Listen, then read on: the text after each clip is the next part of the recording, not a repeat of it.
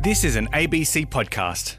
Hello, welcome to PM. I'm Samantha Donovan, coming to you from the lands of the Wurundjeri people of the Kulin Nation in Melbourne. Tonight, the cost of food up more than 8% in the last year, but the inflation rate may have peaked. How long will the price pain linger?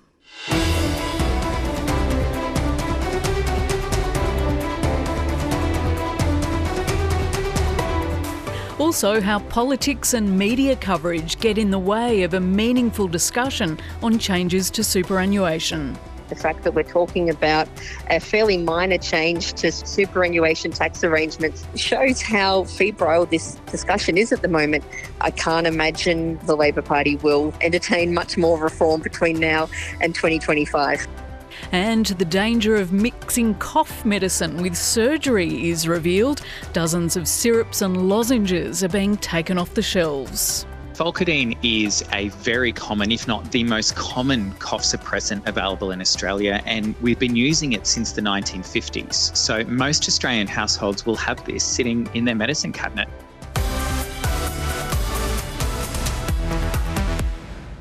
First tonight, the latest official figures from the Bureau of Statistics show growth in Australia's economy is slowing and inflation is going down. It fell to 7.4% in the year to January, well below what economists expected. But paying for life's essentials is still feeling pretty tough for many Australians.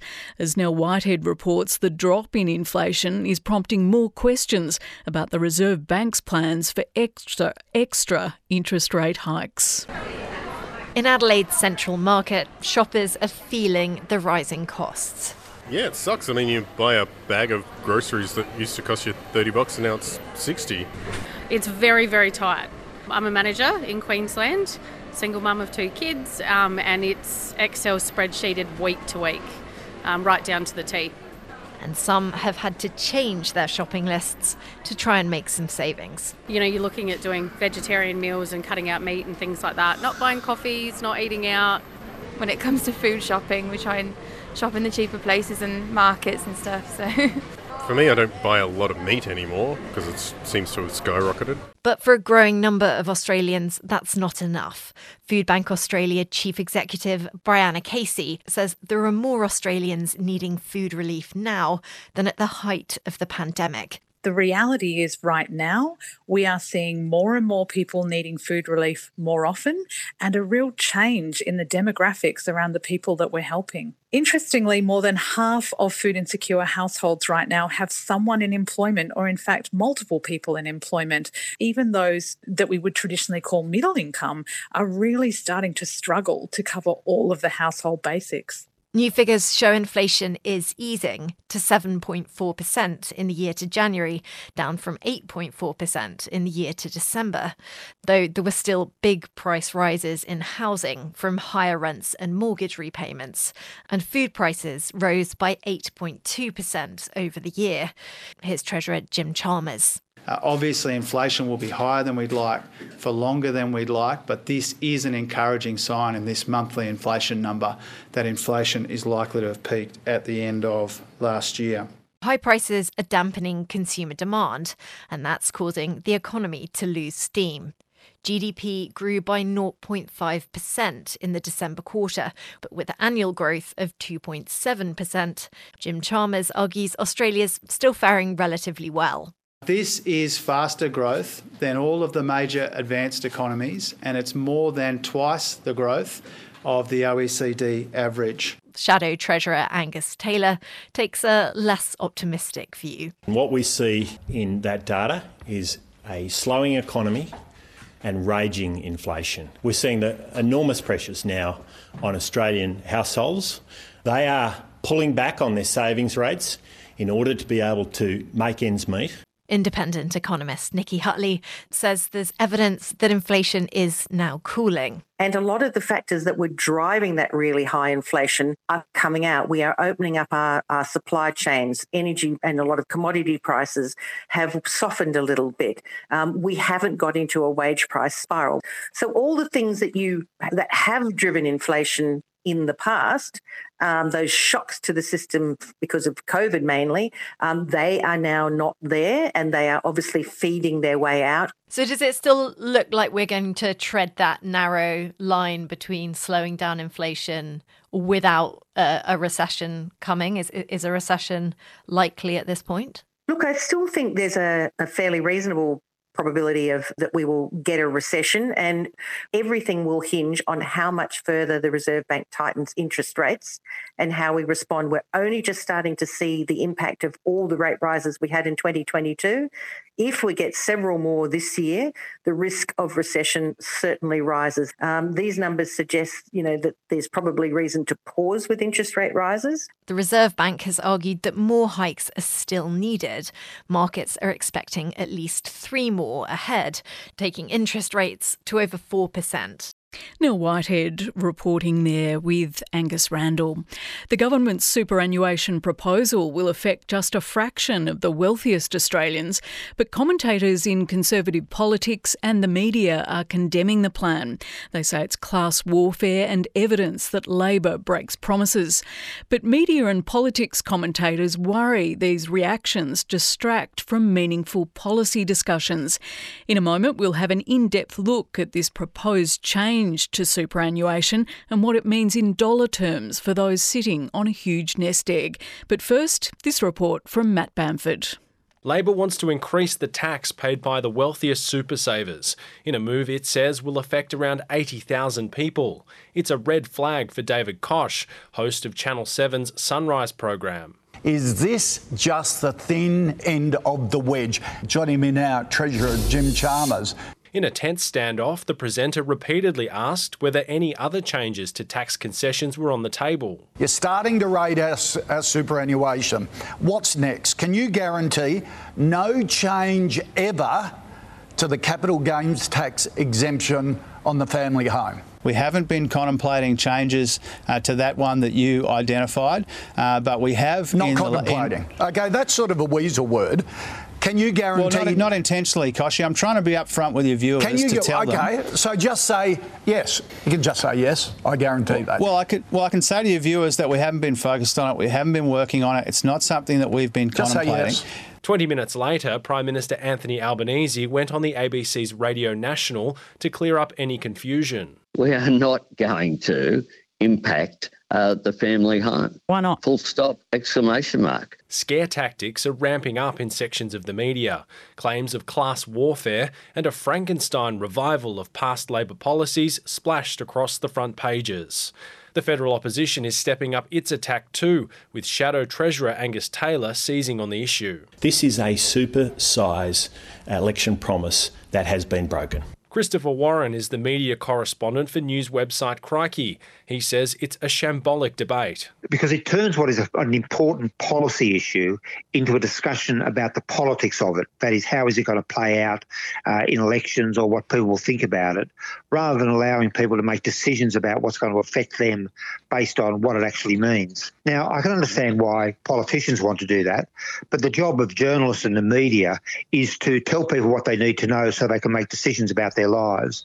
And that's what many media organisations currently are not doing. And why is this? Partly because it's become a bit what media do, that we report not the policy because that's contentious and debated and may make us appear biased, but instead report about the politics because that's neutral and we can make criticisms without making political judgments or be seen to be making partisan judgments. Dr. Jill Shepherd is a politics lecturer at the Australian National University. Despite the hype, she says claims of broken promises aren't as politically damaging as some might think. A lot of voters simply don't know what promises were made going into an election. And so the idea of breaking some vow that, is deeply held by either the party or the voters who voted for them doesn't seem to resonate so much in Australia. I don't think that in terms of promises broken, the Labor Party really faces a huge challenge here. But she says it does have a stifling effect on more ambitious reform. I think the fact that we're talking about a fairly minor change to superannuation tax arrangements for people with over $3 million in their retirement account shows how febrile this discussion is at the moment. I can't imagine that this little step and the kind of response that it's seen from different advocacy groups and the media so far in the last 24 hours would suggest that the Labor Party will entertain much more reform between now and 2025. Yeah, right. So this could be a high watermark then. I think it's a bit pessimistic to say, but I think this is the Labor Party dipping their toe in the water. I don't know that they will be thrilled about how it's been received, even though it's a fairly minimal policy change, and it just shows that I think, Australian politics isn't used to having these kinds of debates at the moment. The two major parties are pretty risk averse, and I think the response here will suggest that both parties will go back into their bubble a little bit. Politics lecturer Dr. Jill Shepherd from the Australian National University. Matt Bamford with that report. Well, if you've been unclear on exactly what this superannuation change will mean for very wealthy Australians, keep listening. We'll have an example of the financial hit they'll face. Deanne Stewart is the CEO of Aware Super, and I first asked her to explain the basics. How is our superannuation taxed? When you look at the superannuation system, there's two forms of taxes that occur. One is on your contribution, so when you're contributing into your superannuation fund, and for many people they do that as a pre-tax. And so ultimately at that point that is taxed as it goes in at the 15% and comes out in terms of your salary and that side. Then there's earnings that occur. So when you've put say $100,000 into super over any given year, you have earnings from your superannuation, so invested in investment markets, and those earnings, when you're in accumulation mode, get taxed at 15%. And the fund does that at an overall fund level. So you do not necessarily see that tax occur because what you get is the returns that are after tax. When you see what your earnings are in your superannuation. So that's done at a fund level. So this change the government wants to introduce, the increase from 15% to 30% on those who have a balance of $3 million or more. Which component is that tax taken from? Yeah. So this increase from 15% to 30% is on the earnings. And so that's essentially what the investment returns are in your super fund. And as I said, in accumulation, today that's 15%, but for those that will be over 3 million, that will be at 30%. But actually for those in retirement, it is 0% on earnings. And so that will go from 0 to 30% in those in retirement phase. So my understanding, and they've literally just brought out a fact sheet, is that extra amount, if you indeed do have over 3 million in your superannuation and you need to pay the 30%, will actually be you'll get a notification of the extra tax liability directly from the ATO, and then you will have a choice of whether you pay that tax out of pocket or indeed whether you pay that from your superannuation. So it's a little bit like for some people that are high earners and end up having to pay more tax on their contributions than the 15%, they get what's called Div 293, where they get that notification from ATO. My understanding is that it will occur in a very similar way. I don't know whether you've crunched the numbers, but are you able to give us an idea of the kind of retirement income a person with a $3 million balance has at the moment and what that will change to if the 30% does come in? Over the last decade, on average, we've earned for our members about 9.5% per annum. So if you've got, say, 3.5 million, that means in an earning sense, getting that 9.5, you're getting just over $330,000 of earnings every year. So today, that might be taxed at 15%. So you'd be paying roughly around $50,000. But after the tax effect, you'll be paying 15% on that first 3 million, so that's about 42,000, but then you'll pay an extra 15% on that extra 500,000 because you've got 3.5 million at that extra 15%. So that would be an additional 14,000.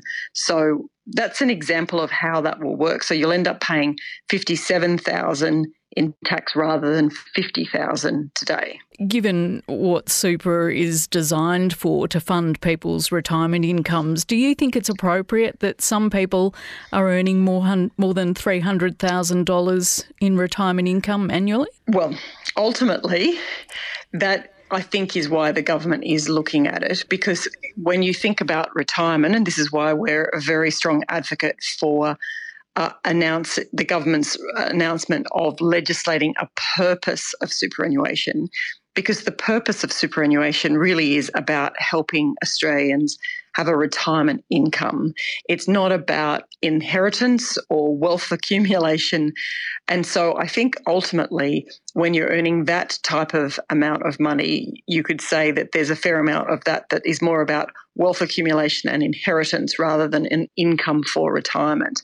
Are people with balances of 3 million or more almost always in self-managed funds? Or, for example, does your super fund, Aware Super, have some people with those sorts of balances? We certainly have a few members with those sort of balances, but the great majority of our members have significantly less balances, as they do in most super funds around Australia. When you look at those 80,000 Australians, I suspect a lot of them are in self-managed super fund, but a lot of them are in industry funds as well, or in retail funds.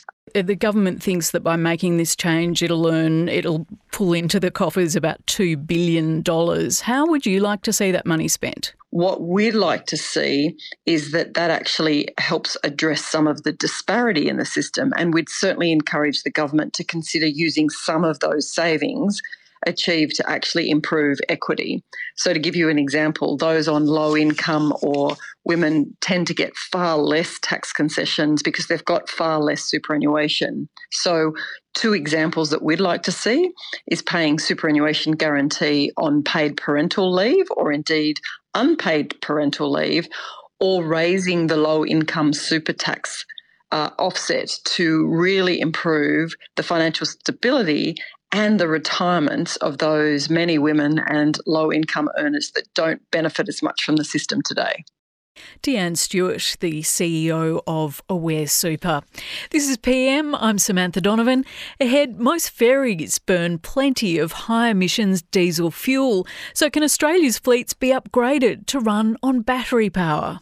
It's not an impossible dream. It's not something down the track. We could sign contracts this year if that was what the government wanted to do. I think there's this extraordinary opportunity to redesign boats. They'll look more like they used to. They'll look more like big, long, sleek canoes. And that's how we'll get the energy efficiency. That's how we'll make the batteries go further.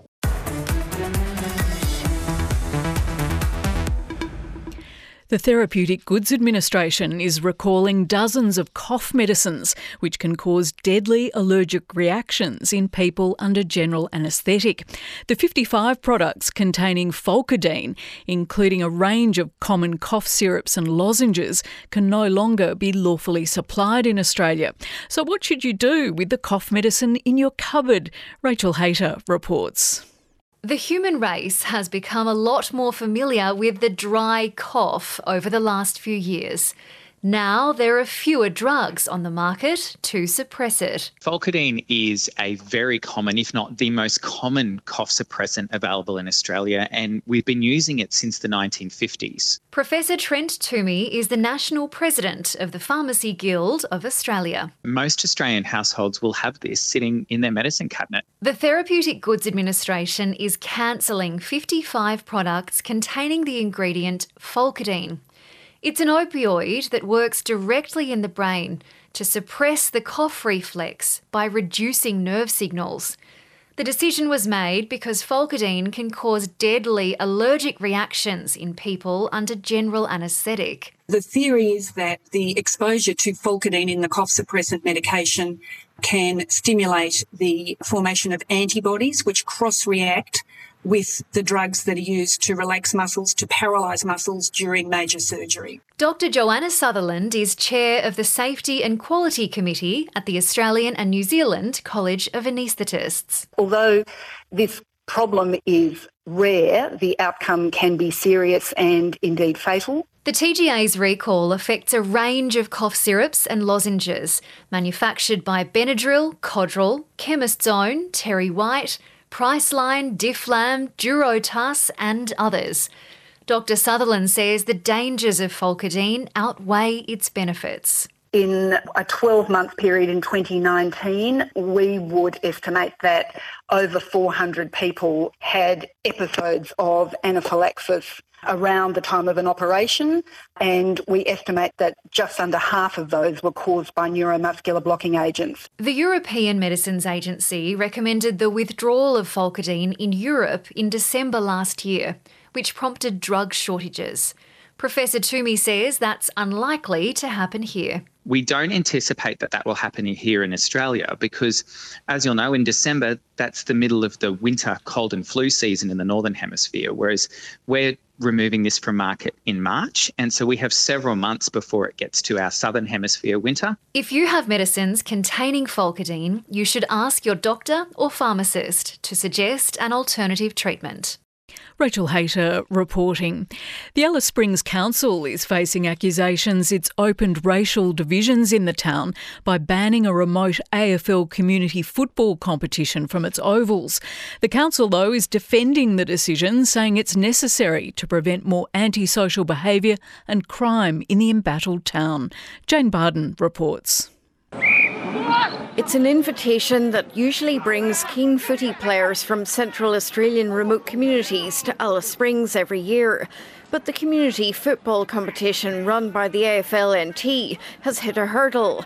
Former player, Alice Springs Indigenous leader and town councillor Michael Little pushed to ban the Bush League from using the council's ovals from May to August this year. The amount of trouble that's happening in Alice Springs, it just needs to be paused. Councillor Little says the surge of remote residents coming into town often coincides with an upsurge in crime. If we're going to encourage 3,000 people to frequent Alice Springs every weekend, how can we start addressing some of the social issues? The AFLNT says there's no evidence around the supposed negative impact the competition has on social issues. It's followed up with a letter to the council saying that non-Aboriginal people and sporting teams will not be denied access to these facilities.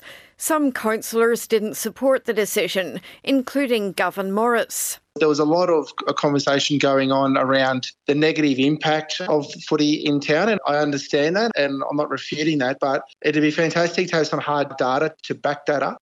And secondly, given the support through governments in the $250 million package, do we want to be making decisions where we're unsure whether we're breaking the Racial Discrimination Act? Do we want the headlines to be Alice Springs Town Council in a war with AFLNT around racial discrimination acts at the same time as the national media and supports on us around actually working with this group of people to deal with the crisis in community? Are you really worried that this could be couched as a move that is targeting one racial group? There will be a particular section of the community which, would 100% agree would see this along racial lines. And we need to get better in accommodating the communities around us who come in for a variety of different reasons. They'll come in for service provision. They may come in for the Pajama Festival. They may come in for the Alice Springs Show. Asked whether there's statistical evidence for crime upsurges during the footy carnival, the NT Police didn't reply directly, but said it proactively patrols these events.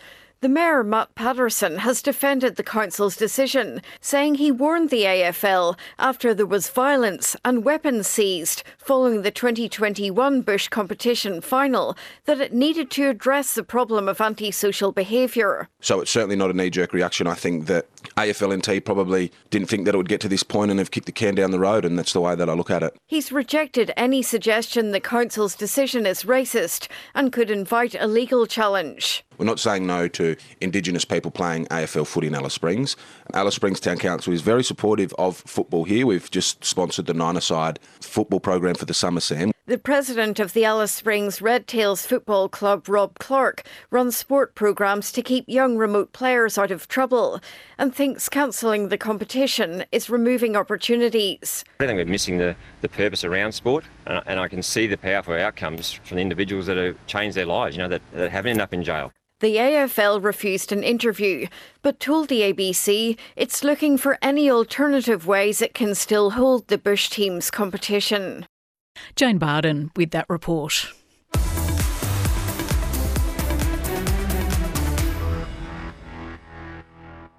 With public transport systems under pressure to be cleaner and greener, PM has been taking a look at what the future holds for one mass transit system that still remains heavily reliant on high emissions diesel fuel.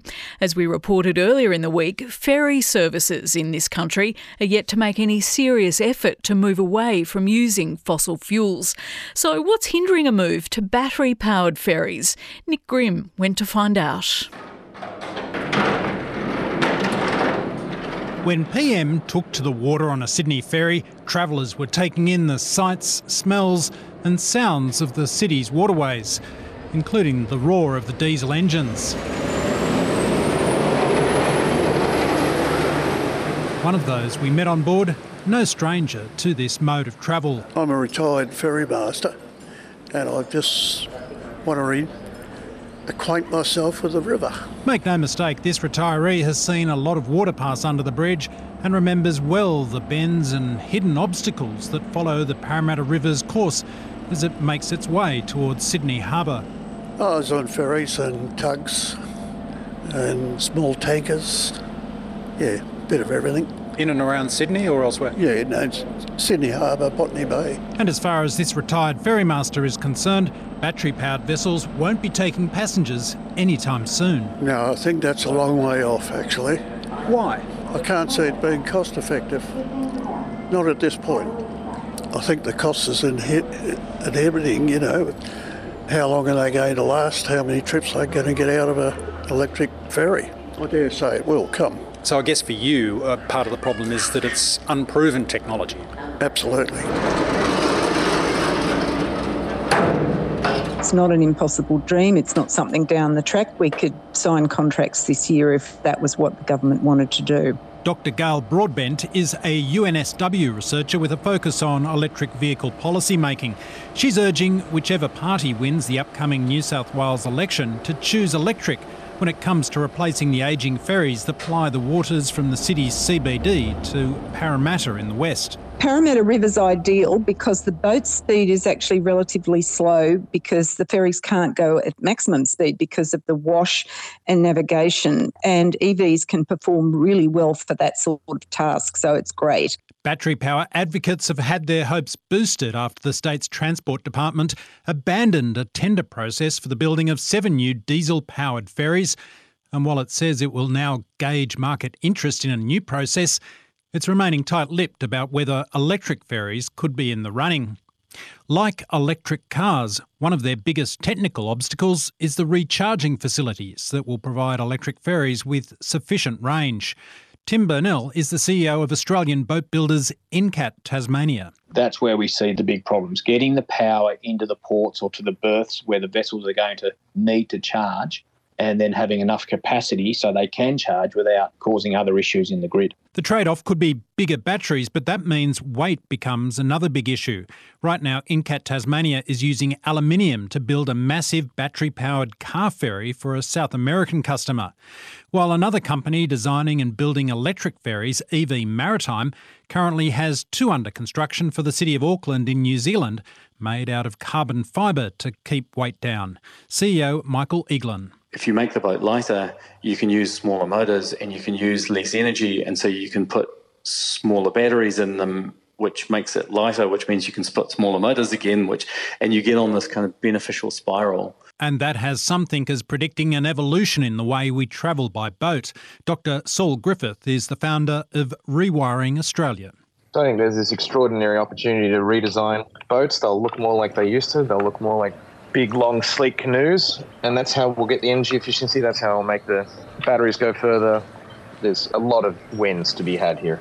provided that is, he argues, that the nation's transport authorities don't steer a course against the current. Nick Grimm reporting, and you can hear part 1 of his series on electrifying ferries on the PM website. It was on Monday's program. Well, thanks for joining me tonight for PM. I'm Samantha Donovan. You can catch the program live or later on the ABC Listen app. We'll be back at the same time tomorrow. Good night.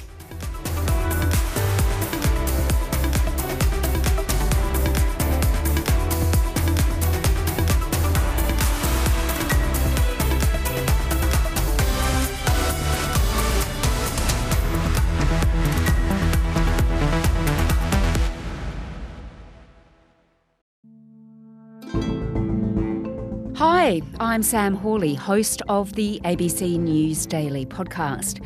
50 years ago, psychedelic drugs were successfully used to treat mental illness. That's until politicians stepped in and banned them. But soon, Australia will lead the world in legalising the use of drugs like MDMA and psilocybin, which is found in magic mushrooms, to treat patients. Today, a leading researcher on the incredible success of the drugs in trials and how they work. Look for the ABC News Daily podcast on the ABC Listen app.